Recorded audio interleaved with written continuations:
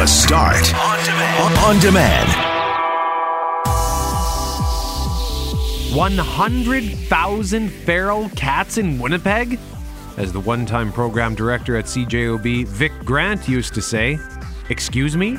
That's what Craig Street Cat says we have in our city, and we'll learn more about it from the executive director of that wonderful organization. Things are not looking good for Justin Trudeau, as one of his cabinet ministers resigns in the wake of the SNC Lavalin scandal. Wednesday is World Lympedema Day. What's lymphedema, you ask? Well, we'll introduce you to an inspiring woman who has found a way to fight back and help others while doing it. Oh, and there was kind of a big show at Bell MTS Place on Monday night. Barack Obama in front of a sellout crowd of 13,500, including Mackling and McNabb. I'm Brett McGarry, alongside Greg Mackling and Loren McNabb. We are Mackling, McGarry, and McNabb. And this is the Tuesday, March 5th podcast for The Start. You guys were both there? Yeah. How was it, Barack Obama? I was very interested to see how it would go. I don't want to downplay it because it was something I don't think you'll ever see in Winnipeg again in terms of an event. But we were in the upper area where media has to go, and so it wasn't like I was having this intimate experience with the former president. We were above, and the crowd below. I think the audio might have been better down there. I struggled to hear at times, and so he said a lot of fun and interesting things, and took a few swipes at Trump without saying Trump's name. Didn't use his name once. Not once. But for me, it wasn't what I thought it was going to be. But as I was reflecting on it on the way home, I thought, okay, well, there were some inspirational moments. It certainly was part of the guy I thought I got to know via TV over the years, but I couldn't say I loved it. We were on the outside looking in, and so I think I'm going to put my feelings about it aside because of where we were situated in the building. The building looked fantastic. The stage was simple and elegant. I was surprised they had a beautiful tea set. Satay. There was no fire. They called it a fireside chat. No fire. But no, I thought there'd be a faux fireplace maybe or something, but no. And Barack Obama's drinking coffee out of a styrofoam coffee cup, as opposed to. Anyway, it was inspirational for an awful lot of people. We were under the impression 12,000 was the magic number last night. We came to learn about halfway through the event, it was 13,500 people, and one of the fastest sellouts they've had in about a year at Bell MTS Place. It was a special evening for a lot of people. Well, let's hear some of that. The world is fundamentally less violent, better educated, healthier, wealthier, more tolerant, more inclusive than any time in human history. Now, admittedly, that's a low bar. We shouldn't take pride that we've advanced a lot since Genghis Khan. But it's important to keep that trajectory in mind. And that response was very common last night. Obama's got impeccable timing with the crowd. He knows when to be silent. There was one silence that was a little bit awkward.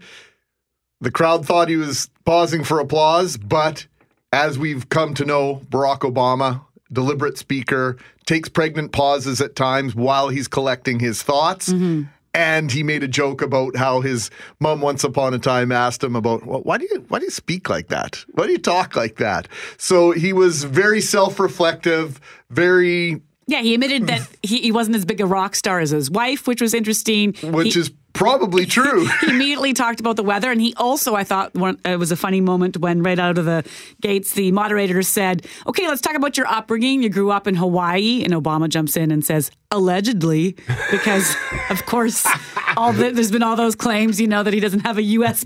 citizenship and passport and all the rest. So he was funny for sure. He was very relaxed. And after the program, I caught up with a gentleman by the name of Jonathan Mohammed, who he came to Winnipeg from Ethiopia at age 7. Last night, he was in the same room as one of his heroes, and the future nursing student shared his impressions of the time he spent with the former president of the United States. Well, I thought it was amazing. Magnificent. He was very well-spoken. He took his time. Very inspirational. I loved it. What drew you here in the first place? Well, I remember when he first got elected, I was in middle school. And so he was kind of like an idol for me. He was an opportunity because being African American, right? I looked at him as somebody I could be above. I don't just have to be a basketball player. I don't have to be a rapper. I could be president of the United States. So that's why he was my hero. So I'm really glad to see him today. What's it like? I don't know. How close were you to the stage? Not as close as I wanted to be. I wanted to be right up there with him. I wanted to like hold his hand, man, but it was good. Good seats. If you'd been able to ask him one question, what might it have been? If he has any regrets, just not even things he didn't do, just things maybe he could have done, just simple stuff like that. What were your impressions of the reaction from the crowd? You got a very warm welcome. They loved him. I was amazed. My goodness, I expected that from Winnipeg because we're so welcoming, right? Yeah, I think Jonathan's sentiments echoed the feelings and thoughts of many in attendance last night, if not most. It was quick. It was an hour and maybe 6 or 7 minutes that he was on stage. And so when it ended, I thought, oh no, I was just getting warmed up and really getting into it. But I don't know if I heard anybody on the way out complaining about anything besides how great it was to be in the room with him. There was certainly that feeling. Obviously, it was a crowd of Obama supporters. There was no hecklers or anything like that. And so he was speaking to his own in many ways, the people who support him or would support him if they could. And I think people were infected or, felt inspired by that. Stu Slane is a Winnipeg author, caught up with him after last night's presentation. He was very impressed with the former president's oratory skills. I think he's a gifted speaker. He's relaxed. He's sincere. He's a very positive voice in a tumultuous time. I know you're a storyteller yourself, so did he tell a story tonight? He told a couple of good anecdotes. He's got a fine sense of humor, great comic timing. I think he is gifted with language. Was it everything you thought it would be? Yeah. I was expecting actually he'd be at the podium for a bit, but the format worked really well. I thought the MC was very good. Who was the MC? The MC was Michael Burns. He's from Toronto, but he'll tell us a little bit later on. I caught up to him as well, and he'll tell us about his connection to Winnipeg, and we'll tell you a little bit more about him as we make our way throughout the morning.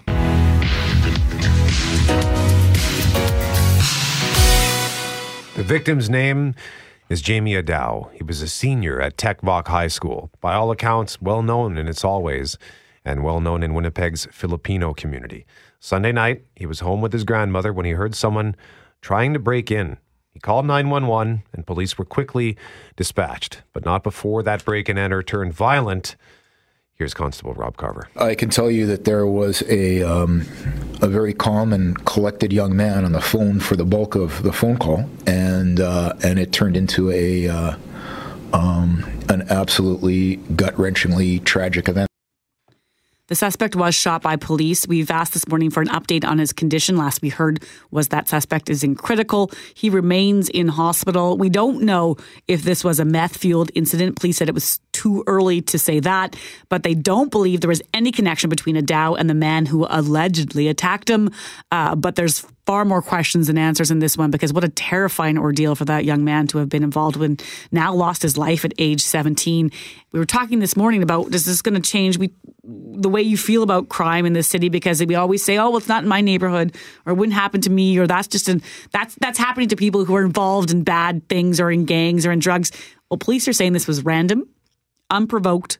The two didn't know each other, and the 17-year-old is dead, fighting for his life before he was eventually killed by this attacker. I think we go through a checklist, and I'm not saying everyone, but I'm guilty of it. I go through the checklist. Gang related, geography.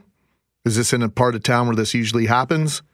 And then now the question comes up about meth. We're already right away. We want to know, is this involved in any way, shape, or form? And when you go through that checklist, I think it's an indicative of the fact that we're trying to justify not calling this a crisis. We're trying to justify not being concerned, because it wouldn't happen to me. That's what you would say. It wouldn't happen to me. You want to be able to say that every single time, that I don't have reason for concern.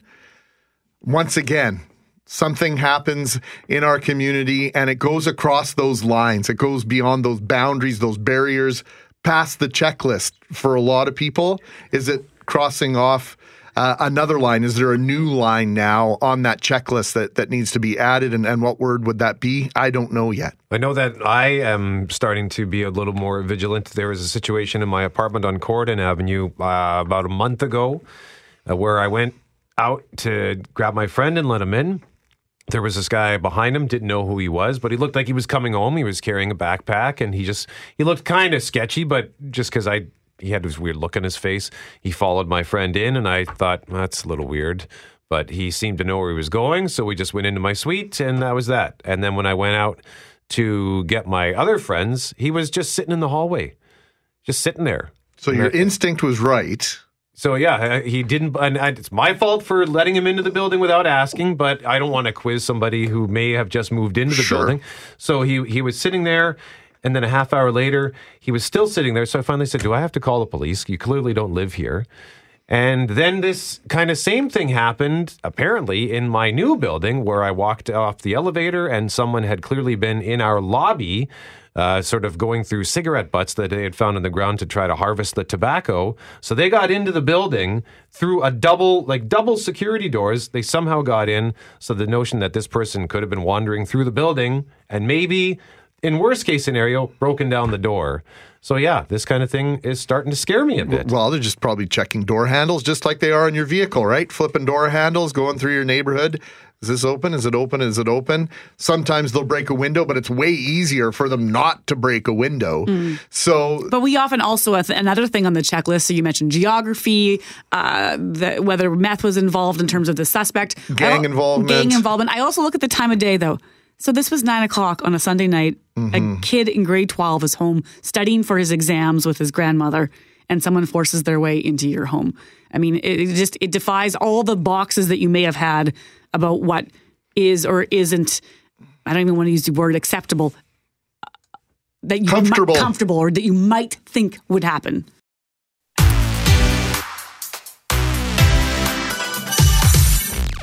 Tomorrow is World Lympedema Day. And if you're wondering, what's lymphedema? Well, you're about to learn about it from the person who taught us about it. Amanda Sobey is her name. She has lymphedema, but she has not let it stop her, and she has been working on something that can help those who have it as well. And she joins us in studio on 680 CJOB, and I say that with a tone of surprise because it's 6:38, and we don't often have people on the phone, never mind visit us in studio, all the way from Lorette. So, Amanda, thank you for coming in to see us today. Thank you. Good morning. So for those who don't know, what is lymphedema? Lymphedema is an obstruction in your lymphatic system. Basically, my lymphatic system doesn't work. There's two ways that you can get lymphedema. There's primary lymphedema, where it is congenital or you're born with the disease. And there's secondary lymphedema, where it could be based on trauma, radiation, infection, and just compromises the lymphatic system in entirety. And it's where my right leg actually doesn't work. The rest of my body works except in my right leg. And what happens? Like it swells up, right? It's a collection of lymph, and lymph is comprised of protein, so it swells up to become very dense, very fibrotic, scarred tissue to the point that it can be irreversible. How long have you lived with this? 18 years. So, Brett in his introduction said that it hasn't let it stop you. You've gone beyond that. Not only has it not stopped you, you have become a major proponent not only of exercise, but you've competed in various bodybuilding competitions, etc. So tell us how this has affected your life and then how you've flipped it around and turned this disease right on its ear. Yeah. So I basically had this condition for 18 years, like I had said. And for the first 16 years out of the 18, it was a battle. It was a struggle. There was not a lot of information about this disease, as well as I didn't have the resources or the understanding or the knowledge to figure out how do I fix this. So I got very, very sick one day, lying in bed, and I was thinking to myself, okay, there has to be something that I can possibly do. And I started off, what do I know? And it was the basics of drink more water, get simple rest, exercise and eat, good food. But then I had to take my education and my knowledge a little bit further to understand what I ate actually affected me. There are certain food groups that cause me to swell more. Exercise, as wonderful as it was to exercise, if you exercise too rigorously, you'll swell even more then. So it kind of deters the average person from getting out there and being physical. even in just my day-to-day life with my family and with my kids, it always just seemed to be my Achilles heel. And through enough diligence and patience and persistence, I was able to manage the condition very well as turn myself into a bodybuilder, which I am a certified personal trainer, to help other people overcome this disease, and even just the average day-to-day person who may not have this illness, but get them back on the right track. Sounds simple when you just say, eat better, exercise, all the things that we get told in life. But I'm curious for you, was this trial and error? Did you have a doctor kind of instructing you along the way? Or is this something you've done on your own to help yourself and help others? Thank you for asking. This was actually 100% by myself. So I started off in university taking nutrition courses. I have a background in athletics. So I basically took my entire journey up until this very point and taught myself how to overcome it. And you're right, it was a labor of love and understanding what food does, understanding how it can affect you, just staying away from what I should and encouraging others to stick to what they do need to know. And as well as I cook meals every single day, not only for me, but for my children. So it just became a practice and now it's my life, right? Amanda Sobey is our guest. Tomorrow is World Lymphedema Day, and she is a huge proponent on how to fight back. She suffers from lymphedema, and when you encounter other people with lymphedema, do they ever say to you, well, do I have to be a bodybuilder to beat this? They think that I've set the bar incredibly high, which if you get to know me, that's pretty much my personality type. But no, I think it's just a way that I like to promote people, to encourage them to know that the days do get better. This is something that you can live with. You can seek better options. And now that social media is becoming a huge factor in awareness, we've been able to target, I'm actually worldwide. I'm on Facebook, Instagram, and LinkedIn and YouTube, just to help people understand that there are things that they can do, and they can start small, not becoming the bodybuilder, but just reclaiming back a little bit of mobility, making proper food choices, and just getting themselves back into that old body that they once had. I always find it fascinating that if we went to a doctor and the doctor writes us out a prescription, we are very regimental. Mm-hmm. We are very dedicated to making sure we take our dosage when we should and are aware of when we need our refills. The prescription for better health isn't that complicated, yet we don't really pay attention to it. Activity, more water, etc. The prescription is actually quite simple if we're just prepared to pay attention to it and be committed to filling the prescription. We're like babies, I think, in general, right? We all need to be on a routine, and it's part of how you develop your routine, and just being consistent with it is the biggest changer in anybody's life, whether you're a business person, whether you're a mom, whether you suffer from chronic illness. There are steps that are required every single day that you just have to commit to and suck it up, put your best face on, and just get out there and face the music, right? You've been getting ready to launch something. You told me that you've been working on something that can help those with lymphedema. What is it? I have my own company now that I am actually going to help counsel and educate others with lymphedema. I also offer personal training and motivational speaking to help those, inspire them. My name is Amanda Sobey, like the grocery store, spelt just the same. You can find me on Facebook, Instagram, and LinkedIn, and YouTube under am.sobey. And I'm actually going into another bodybuilding competition this year as well for you guys. So I'm doing this for everybody else out there, and I just hope to spread awareness, let people know that they're not alone, and just let them know that there are people that can make a difference, and hopefully they reach out and they ask me a couple questions in the meantime. We got to let you go in a moment here, but on that social media that you refer to, sometimes that you show yourself wearing these compression stockings, I think is what they are. What are those? Compression garments. I have daytime garments and nighttime garments. I'm always wearing garments. So they basically help to the lymphatic system operate better. They provide you compression because your skin gets so incredibly stretched from the edema that it can't support itself. So it's very important for people who do have swelling. Even in people who travel day to day for work, you'll find that your ankles start to swell, and it's very common in most people. The developing of lymphedema is where it actually can't pass.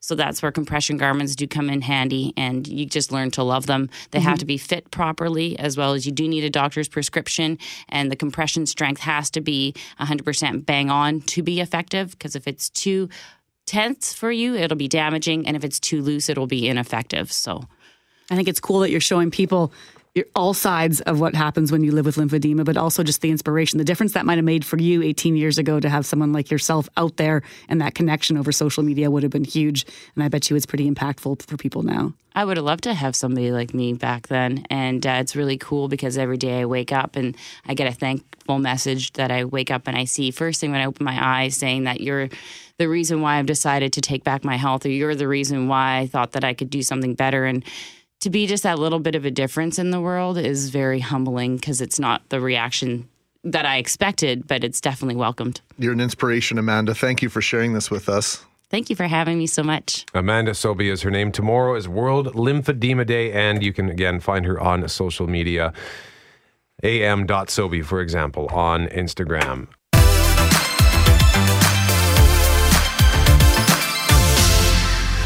If you had to choose any moment in history in which to be born and you didn't know ahead of time who you were going to be, you didn't know whether you were going to be male or female, you didn't know whether you were going to be black or white, you didn't know what nationality you'd be, you just knew you were going to be a human. And you had to choose one moment. You choose now. Barack Obama at Bell MTS Place last night.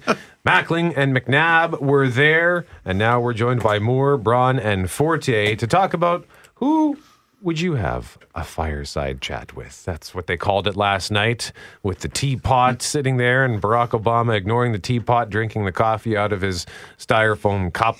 Also wearing black socks with brown shoes and a navy suit. Yeah, noticed that right away. I was Michelle obviously wasn't there to help him get arrested. There's nothing wrong with it. There's nothing wrong with it. We'll have a chat later. What color do you wear? What socks would you wear? Should be wearing navy blue socks to extend your leg. Or you could have wore like now socks or funky like socks. Funky socks. But definitely not black with funky socks with the brown shoes. No, does not work. Does not work. Good to know. Anyway. That's important fashion advice. I only own black socks, so. But I don't have a navy suit or brown shoes. You might want to build the rest of your wardrobe around those then. I'm not having dinner with Jeff Braun. So, Jeff Braun, who would you have dinner with? I would have dinner with my Grandpa McDavid, because he died when I was 2 and I never got to know him, and everyone that's older than me in the family says I'm exactly like him. So cool. I think that would be fun / infuriating for both of us. So. Just a throwdown. Why would it be infuriating? To have 2 people that are exactly the same, that sometimes doesn't always work. But I think it would mostly be fun. And yeah, it says, it's not a regret because I couldn't have done anything about it, but it always bums me out that I never got to know him at all. Forte? Well, mine would be Tommy Lee from Motley Crue. The drummer. Oh, yeah? Just bet he's a messy eater. Well, I would like to hear how many stories he has. 'Cause, if you've ever read The Dirt, the Motley Crue storybook, it's something else. So I would like to hear. It's not a biography. It's not a storybook. Well, it's not a storybook, but yes. But no, it's. I would just like to hear all the stories he has. Well, and you're a drummer too, right? Yeah. So, yeah, that's pretty cool. Kelly? I kind of shift around from time to time. Obviously, it'd be somebody with sports, but I have to say, after last week, I'd like to spend an hour or so at a table sipping a beer and telling war stories with Jody Wilson-Raybould. She captivated me. She really did, with her courage, her conviction, her attention to detail.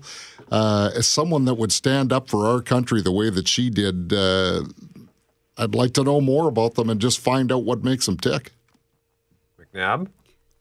My initial reaction was to say something like Nelson Mandela, but then there's part of me that this is going to be extremely polarizing. We talk about him so much, and I would like to know if Donald Trump is who we think he is, or who we've stereotyped him, or who I have stereotyped him as. If to sit down with 2 hours and watch him eat McDonald's fries and complain about things or whatever it would be. He likes his McDonald's. Every time you see a picture of him, they just serve McDonald's on the Air Force One. He gets McDonald's sometimes. Apparently, had the college football team there for the White House tour, and they had Big Macs and filet of fish sandwiches. I think that had to do with the government shutdown. No, I'm just kidding. But I would like to. I think it would be neat to see.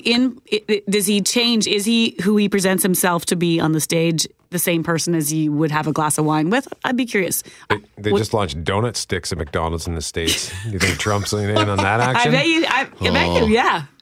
Mac, who would it be for you, Mac? Well, McNabb stole mine. We should have written these out ahead of time. But my backup would be, in fact, it would have to be my mom, and to sit down, because my mom has missed so much of what's gone on in my life in the last decade in particular. She never met my wife. She's never met my kids. She never met any of her grandchildren that love her so much, even though they've never met her. So I feel like I'm stealing a little bit from Jeff Braun, but my mom would always be my number one choice to spend time with if I could make it happen. Would yours end the same way Jeff's would, with them fighting?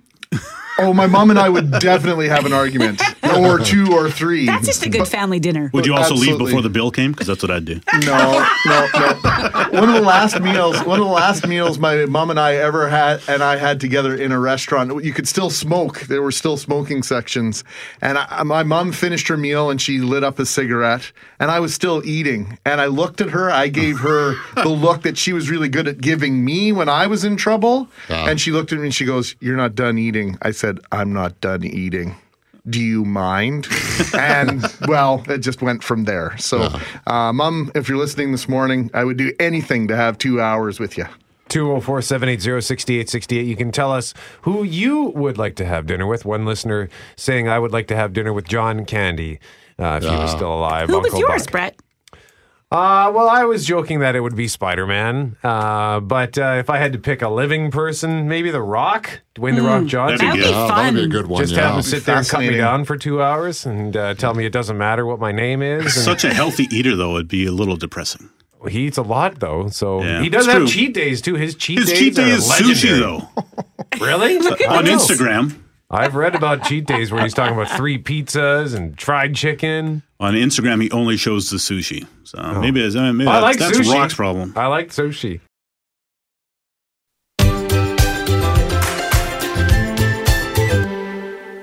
We just had a conversation last week about how Fox is getting ready to resurrect Beverly Hills 90210 for a limited reboot series of sorts this year, where the actors will play sort of heightened versions of themselves as they contemplate whether or not they should reboot 90210. And there was question of whether or not Luke Perry would be in. It was later that day that we learned that he had a stroke. And unfortunately, we learned yesterday that he died. Here's just a quick clip. I believe this is of him as Dylan in 90210. I just don't believe in winning through intimidation. Of course, I'm doing the intimidating. It's been a long time since I've seen Beverly Hills, but that sounds like something Dylan would say. Yeah, Lauren? that's Dylan, and he was sort of that classic bad boy, good boy, right? He played that character of a little bit of an edge to him, but much beloved by everybody in his 90210 zip code and all the rest. And then yesterday, all sorts of accolades for him coming out. I saw one by Colin Hanks, Tom Hanks' son, saying he was on an airplane with him, and there's these kids fighting the whole way through on the plane, and then halfway through, Luke Perry gets up, blows a balloon, hands these kids this balloon, and the kids calm down, and everybody broke out into applause because he had sort of calmed the situation and seemed by all accounts like a really nice guy. The thing that's shocking, I think, for people is his age, 52, and the stroke. Yeah, we're learning that this is not uncommon. We tend to associate this kind of a major event with people who were older. But as I think about it, my aunt had a stroke, I think at a similar age, and it affected her for a lot, like for the rest of her life. She lost some of her mobility. So yeah, it happens at a younger age, and we just don't think about it. It sure does, and you have to be conscientious of so many things. We were discussing ambulance fees the other day. Stroke, as much as heart attack time is muscle, they talk about that. Stroke time is even more critical, and I think it's a really good alarm bell for a lot of us. If you feel those symptoms of stroke coming on, they talk about FACE, F-A-C-E, and if you see your eyes drooping and slurring of your speech, and the other signs that you're having a stroke, do not delay. Call an ambulance. And out of any tragedy like this, we have to hopefully learn something that makes us better and more aware of the things that can take us prematurely. So our condolences to Luke Perry's family and all his fans.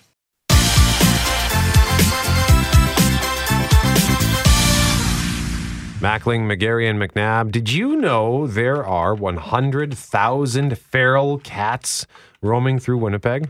That's what I learned on Sunday evening at the Viscount Court at the Craig Street Cats Spaghetti Dinner. There were 2 sittings for this dinner. I was at the 5 o'clock sitting, sold out, over 200 people in that sitting to support this wonderful organization that helps cats in Winnipeg.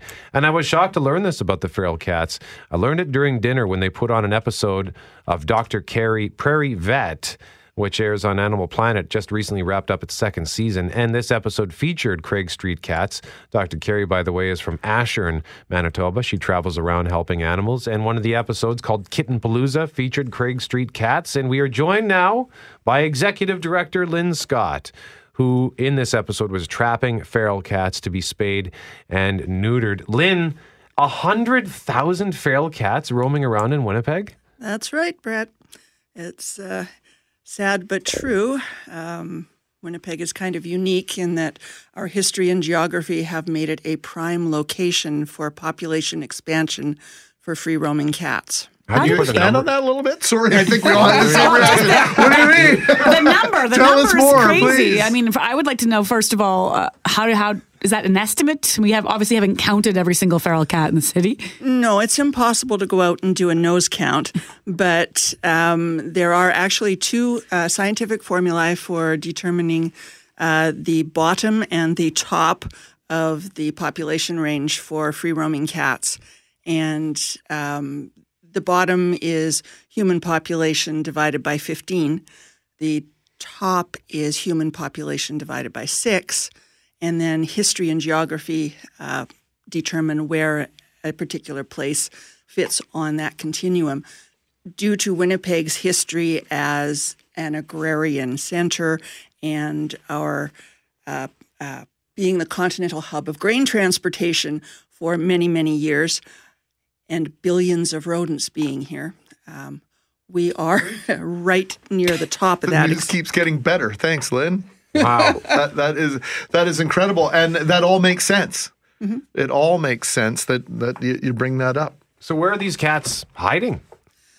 Well, pretty much everywhere. Along the riverbanks is, of course, the most popular place because there's lots of natural food and places to hide. But any place where they can get some shelter and get out of the wind in the winter. So under sheds, under garages, under decks. If you have a porch on your house and there's a small opening, there's likely to be cats under your porch. Any place where they can get in out of the cold, warehouses, industrial areas. Junkyards are a prime location because, of course, there's lots of rodents there. Everywhere. So if I happen upon one of these colonies, if I'm out for a walk along the riverbank, is it dangerous for me? No. And you are not likely to happen upon a colony. These cats survive by making themselves invisible. Yeah, so how do you find them? Once you've learned how to see them, you will never not be able to see them. Yeah. I first noticed them. My next-door neighbor had that opening under his porch, and there were kittens being born under his porch every year, 2 or 3 litters. And I would continually ask him, "Have you met your new tenants yet?" And he would laugh and go on his way. Well, I got tired of seeing kittens under there, and we got started because I was pulling kittens out from under his porch. I'm sure all the cat lovers out there are going to hate my next question, but in some ways, the cat problem and where they hide sounds like a rat problem and where they hide, in the same idea that they gather, they form in colonies and they kind of go underground to survive in many ways. Is that a fair comparison, or is that just how I'm picturing it more because of the feral nature of what we're talking about here? I think it's a fair comparison. The cats were actually brought in to deal with the rat issue that was tied into the grain industry. When white settlers arrived, they saw these beautiful flat fields extending for miles and miles and miles. They immediately turned over the tall grass prairie and planted tall seedy grasses, which made all of the existing rodents jump for glee. And all of the rats and mice that they brought with them from Europe jump for glee as well. And then they immediately set about bringing in cats to control those rodents. Well, we don't have time to get into all of the great things that your organization does. Just very quickly, I guess, Craig Street Cats, which is at 1421 St. James Street. How many cats do you have in your facility right now? Right now on site, we have 230 cats that we're caring for daily, another 50 or so in foster homes, and we're feeding over 500 on the streets. CraigStreetCats.ca is the website if you want to help out. They'll take even things like Canadian Tire money. I don't go to Canadian Tire often, but I often wonder, what am I going to do with this? I didn't know. So that's something that you can help out with Craig Street Cats because they are taking care of all these cats. And I think, Greg, is it you who doesn't like cats? Oh, no, I've had cats in the past. Oh, you have? It's Okay. me. I'll admit it's me, but I'm allergic to cats, so that's part of the issue. But now that I hear this 100,000 thing, I'll get all my Canadian Tire money out that I can to help you out. Yeah, it's I'm allergic to them too, but I do love cats, so I am thankful that you do what you do, Lynn. Mm-hmm. And again, it's CraigStreetCats.ca. We start this half hour, Greg, in the nation's capital. Yeah, well, Justin Trudeau, the Prime Minister of Canada, was supposed to go to Regina today. That has been cancelled. Trudeau confirming this morning that the Prime Minister will be in Ottawa for private meetings. This after Cabinet Minister Jane Philpott resigned. Abigail Bimman is our Ottawa correspondent for Global National TV and joins us this morning. Good morning, Abigail. But he's not going to be in Regina as scheduled today. He's taking private meetings in Ottawa. What are we learning about that and what that might mean, Abigail?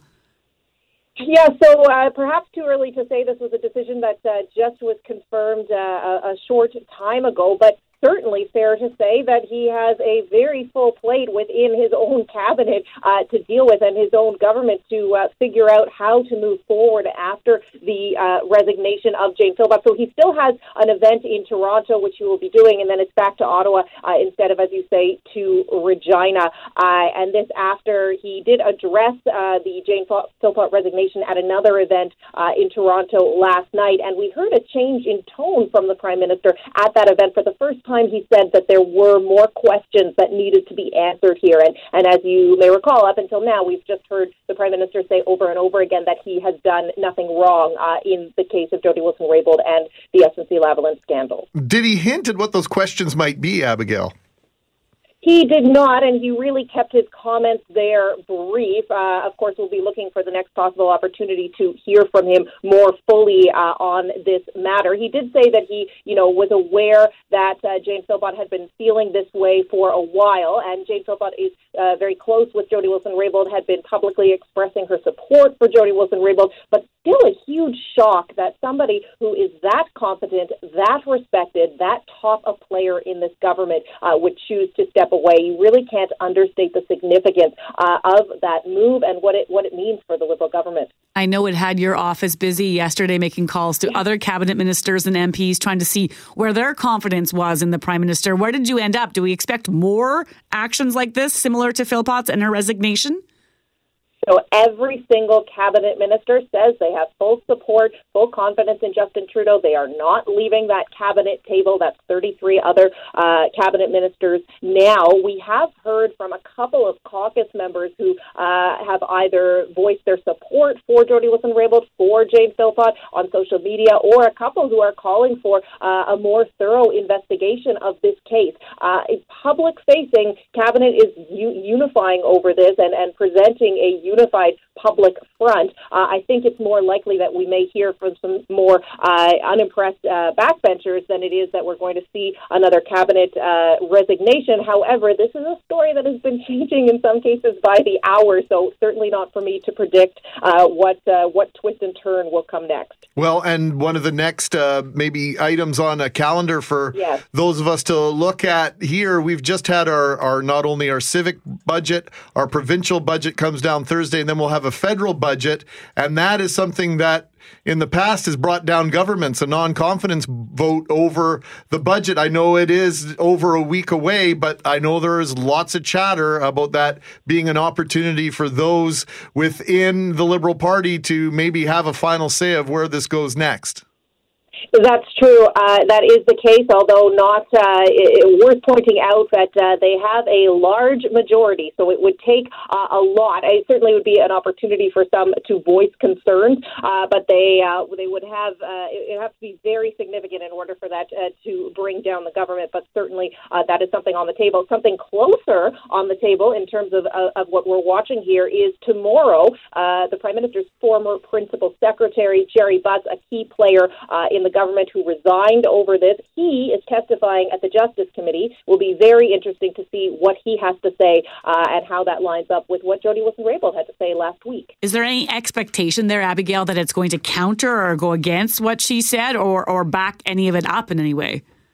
Well, when Jerry Butts asked to testify, because this came from him, he issued a letter to the Justice Committee last week. He said that he believes he has evidence which will help in their case. So the inference or the assumption is that something's not going to line up with Jody Wilson-Raybould's story if he felt compelled to come forward. But important to note that Wilson-Raybould testified for hours, gave extremely detailed testimony, recollections of meetings, which she took detailed notes on. She was reading text messages. Compare that to the clerk of the Privy Council, so that's the top bureaucrat in Canada, Michael Wernick, who testified prior to Wilson-Raybould and who we will hear from again. He said, no, I didn't take any notes on any of these meetings. So it will be interesting to see how Jerry Butts' testimony lines up compared to those other two players. Does he have detailed notes? Do they differ from Jody Wilson-Raybould's account? Is this a question of, yes, we did this, but we don't think that it was inappropriate? You may remember one of the most damning allegations that Wilson-Raybould made in her testimony was that Gerald Butts is accused of saying that there's no solution to this SNC-Lavalin case that doesn't involve some interference. So how will he respond to that direct allegation? And a reminder that the Prime Minister has yet to respond or yet to refute any specific allegations Jody Wilson-Raybould made. So that's a big one to see how Jerry Butts is going to respond to that specific one. Abigail Bimman, Ottawa correspondent for Global National, joining us live on 680 CJOB. Abigail, thank you. Thank you. One of our listeners texting us at 780-6868, weighing in via text on our question of the day, simply saying this: none of the above. We need better candidates. And this is the line that stood out for me. Someone with integrity would be nice. And here we have perhaps the most integrity-filled politicians stepping aside. That's not really what we want. We want them to stick around, but they are stepping aside in order to make a point. And I just wonder how many more Liberal MPs are going to have that conversation with themselves, that come to Jesus moment, as a lot of people call it, and say, you know what, I can't stand for this any longer. Or they can't stand for it because they're worried if they stand for it, that'll affect their own results. Well, and that is typically what drives those intentions and those decisions. Or is it personal and political? Right, exactly. That's going to be fascinating to see if there are any other MPs that step aside.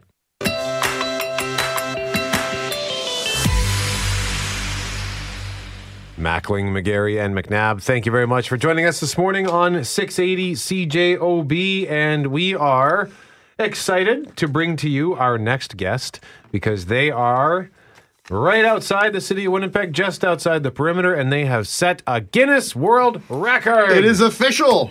Congratulations, Loren. Where are we headed right now? Well, it's amazing corn, and it's just north of St. Adolphe, but I think they're amazing snow this month, or at least all of winter. And to tell us more, we're joined by Clint Moss, who, good morning, Clint. I think this is proof that all that hard work in December has paid off. Absolutely. Good morning, everyone. Yeah, we're pretty over the top out here. We worked hard, and on the February 10th, we were measured, and everyone says, are you more excited? Today, I'm excited. Today, when we got this, we did a giant replica of the certificate. We've got that made, and it's going to go up today, and we're excited. We are very excited. You know you're committed to build this every winter henceforth now, right, Clint? Yes, that seems to be the common question. And yes, we're going to... I'm just scared now. I'm going to be Googling nonstop who's trying to build them because I'm imagining we're going to have 10 in Canada next year. I don't know. Well, that was part of the thing. I think there was the winner was a Thunder Bay, a snow maze, and then you decided, okay, well, we can do better than that. But someone else out there is going to say, well, if we just have to do one more meter, we can beat the snow maze in Manitoba. So it's just going to keep growing, I imagine, Clint. Yeah, so if I'm 80 and I have an addiction to snow mazes because someone's beating me and this thing is ginormous, then you know that I won't have a retirement. I'll just be building snow mazes perpetually. I'm looking at the picture here, and as big as this is, you got lots of room to build more, Clint. Well, you know what? I sent some pictures to someone. They said, well, yeah, like the corn maze is so much bigger. I go, yeah, but we just mow the corn. We don't have to put walls, fill walls, move walls. Like, come on. So the reaction from Guinness Book of World Records is obviously tremendous. But what have you been hearing from Manitobans and tourists that have come to try to navigate their way through the snow maze? Well, the best story I think we've had so far is, someone came up and they said, yeah, we're here for the snow maze. And we looked like, yeah, totally. Thanks for coming. But so is everyone else in line.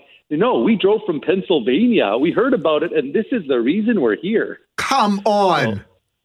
So I'm like, that is exciting. I mean, and we don't have to worry. There's no competition for snow mazes in Pennsylvania because I don't think they'd get the snow quality that we can produce here in Winterpeg. How long would it take them did it take them to navigate the maze? Probably not as long as it took them to drive here. No, I don't know. It's we're about 30 minutes to get through the maze, plus or minus 10 minutes, and it is smaller than a corn maze. And I mean, I think there's just as many decisions, but the decisions are like only 4 steps away versus the 30 steps that you would have on a corn maze. Now, I know when we talked to you in the fall, weather was a huge issue when it came to just keeping the business, as you put it, going the way you wanted it to go. But this year, we've had all that snow and all that cold. So is this your best case scenario as far as weather goes? I know you're new to the snow maze business, but is this what you needed? Well, you know what? If I had a big eraser for a calendar, I think I'd erase the last 3 weekends because they're so cold. And we were open, but I mean, only the hardiest of Manitobans could bear, an afternoon at minus 30, So this weekend, I think, is closer to those 2 opening weekends we had at that minus 5. And I think it's going to be a little bit crazy around here. And because, hey, we're 2 weeks away from melting this thing down. So, we don't have control over that. So the end of the season is coming, so. So what qualifies it as the world's largest snow maze? Are we talking square footage? Yeah, it's square footage, but they had that was the big deal. They're so specific on how to submit everything that we started measuring on the 10th. And then by the 15th, we actually received the certified documents from Barnes & Duncan Land Surveyors, which shout out to those guys, oldest survey group in Manitoba, and they did it for us. And then the process of me communicating with Guinness took us till today. And there's a lot of little things they need. But really, it's a square footage or square meter thing, and we did 2,789.11, and that's equals to 30,021 square feet. And that's really all it. When it comes down to it, the next person that makes a maze has to beat that, and I guess we're going to beat them, and then there goes that process on and on and on. What was the previous record held in Thunder Bay? 1,669. So we beat them by 1,100. Oh, wow. You crushed them. You crushed them. 40%. That is very impressive. Hey, Clint, I'm looking at the picture again, and I'm thinking, if I took a drone and I flew it up above, I might be able to get through there a little bit quicker. Anybody brought a drone out to help navigate through the maze? I think we've had 3 or 4 droners, but, they're so distracted droning that they actually don't have any way. The person that just makes more mistakes faster actually gets out quicker. Sometimes life's not pre-calculated. Sometimes you just build a snow maze and see if it's going to work. Now, people at the corn maze will often just cut through the corn and make their own path. Has anybody tried to just ram through the wall to try to get out? You know what? That's the most awesome thing. All the staff say yes, and there's no repair, and there's none of that going on, so there is no chance. And we do cut out every maybe 5 or 7 minutes of walking, but hey, at minus 30. We don't want anyone stuck in there. And that was, we had to negotiate with Guinness. They said there has to be one way in and one way out.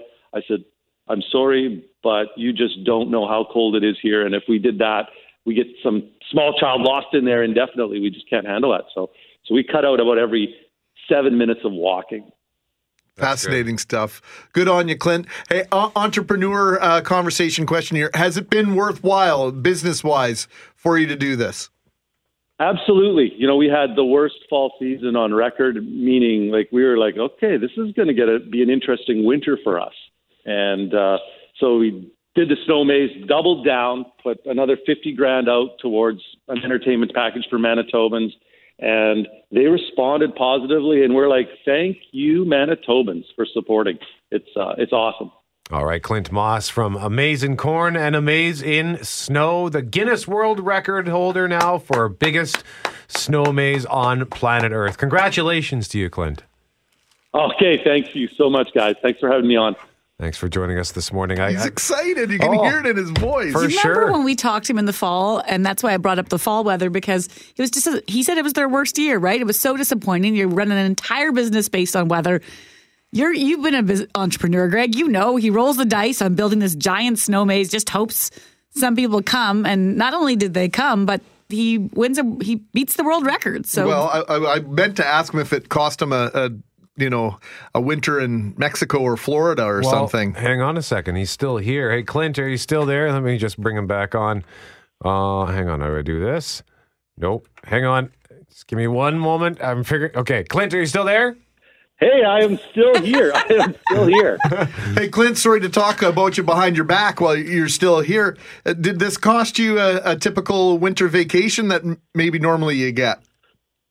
Yeah, and we're trying to figure out. We thought it's done, and because we're getting into zipline season and zipline training, so now I kind of said I've got to plan a trip with my wife to Mexico just so we can go and decompress and not move on the beach, just like lay there. She doesn't want to hear you muttering snow maze things in your sleep either anymore, probably. Yeah, because I'm the crazy idea person and she's the execution and the hiring and the scheduling. So, yeah, it's been an interesting winter for us because this is not normal. But this record today or yesterday we got it.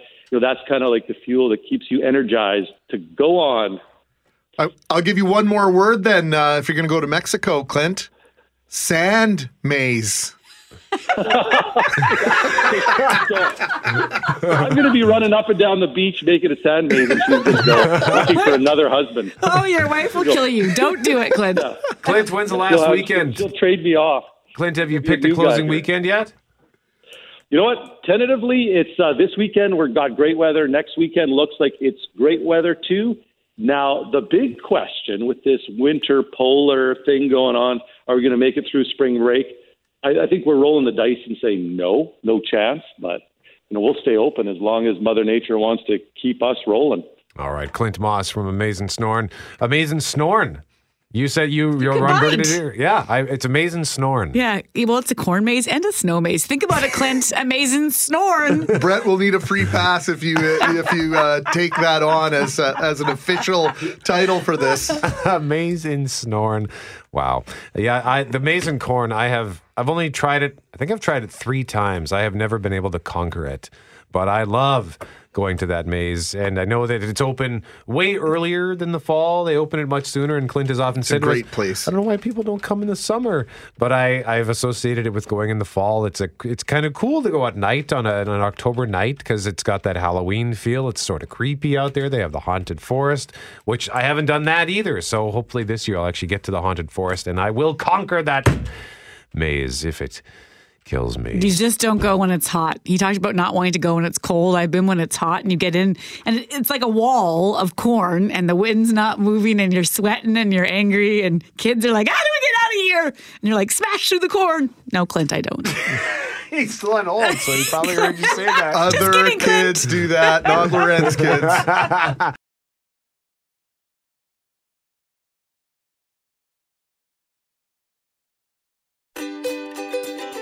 Hey, thanks for listening to the Start Podcast. We are available on Apple Podcast, Google Podcast, wherever you find your favorite podcasts. Subscribe now and never miss an episode. And if you like what you hear, rate the show, tell us what you think.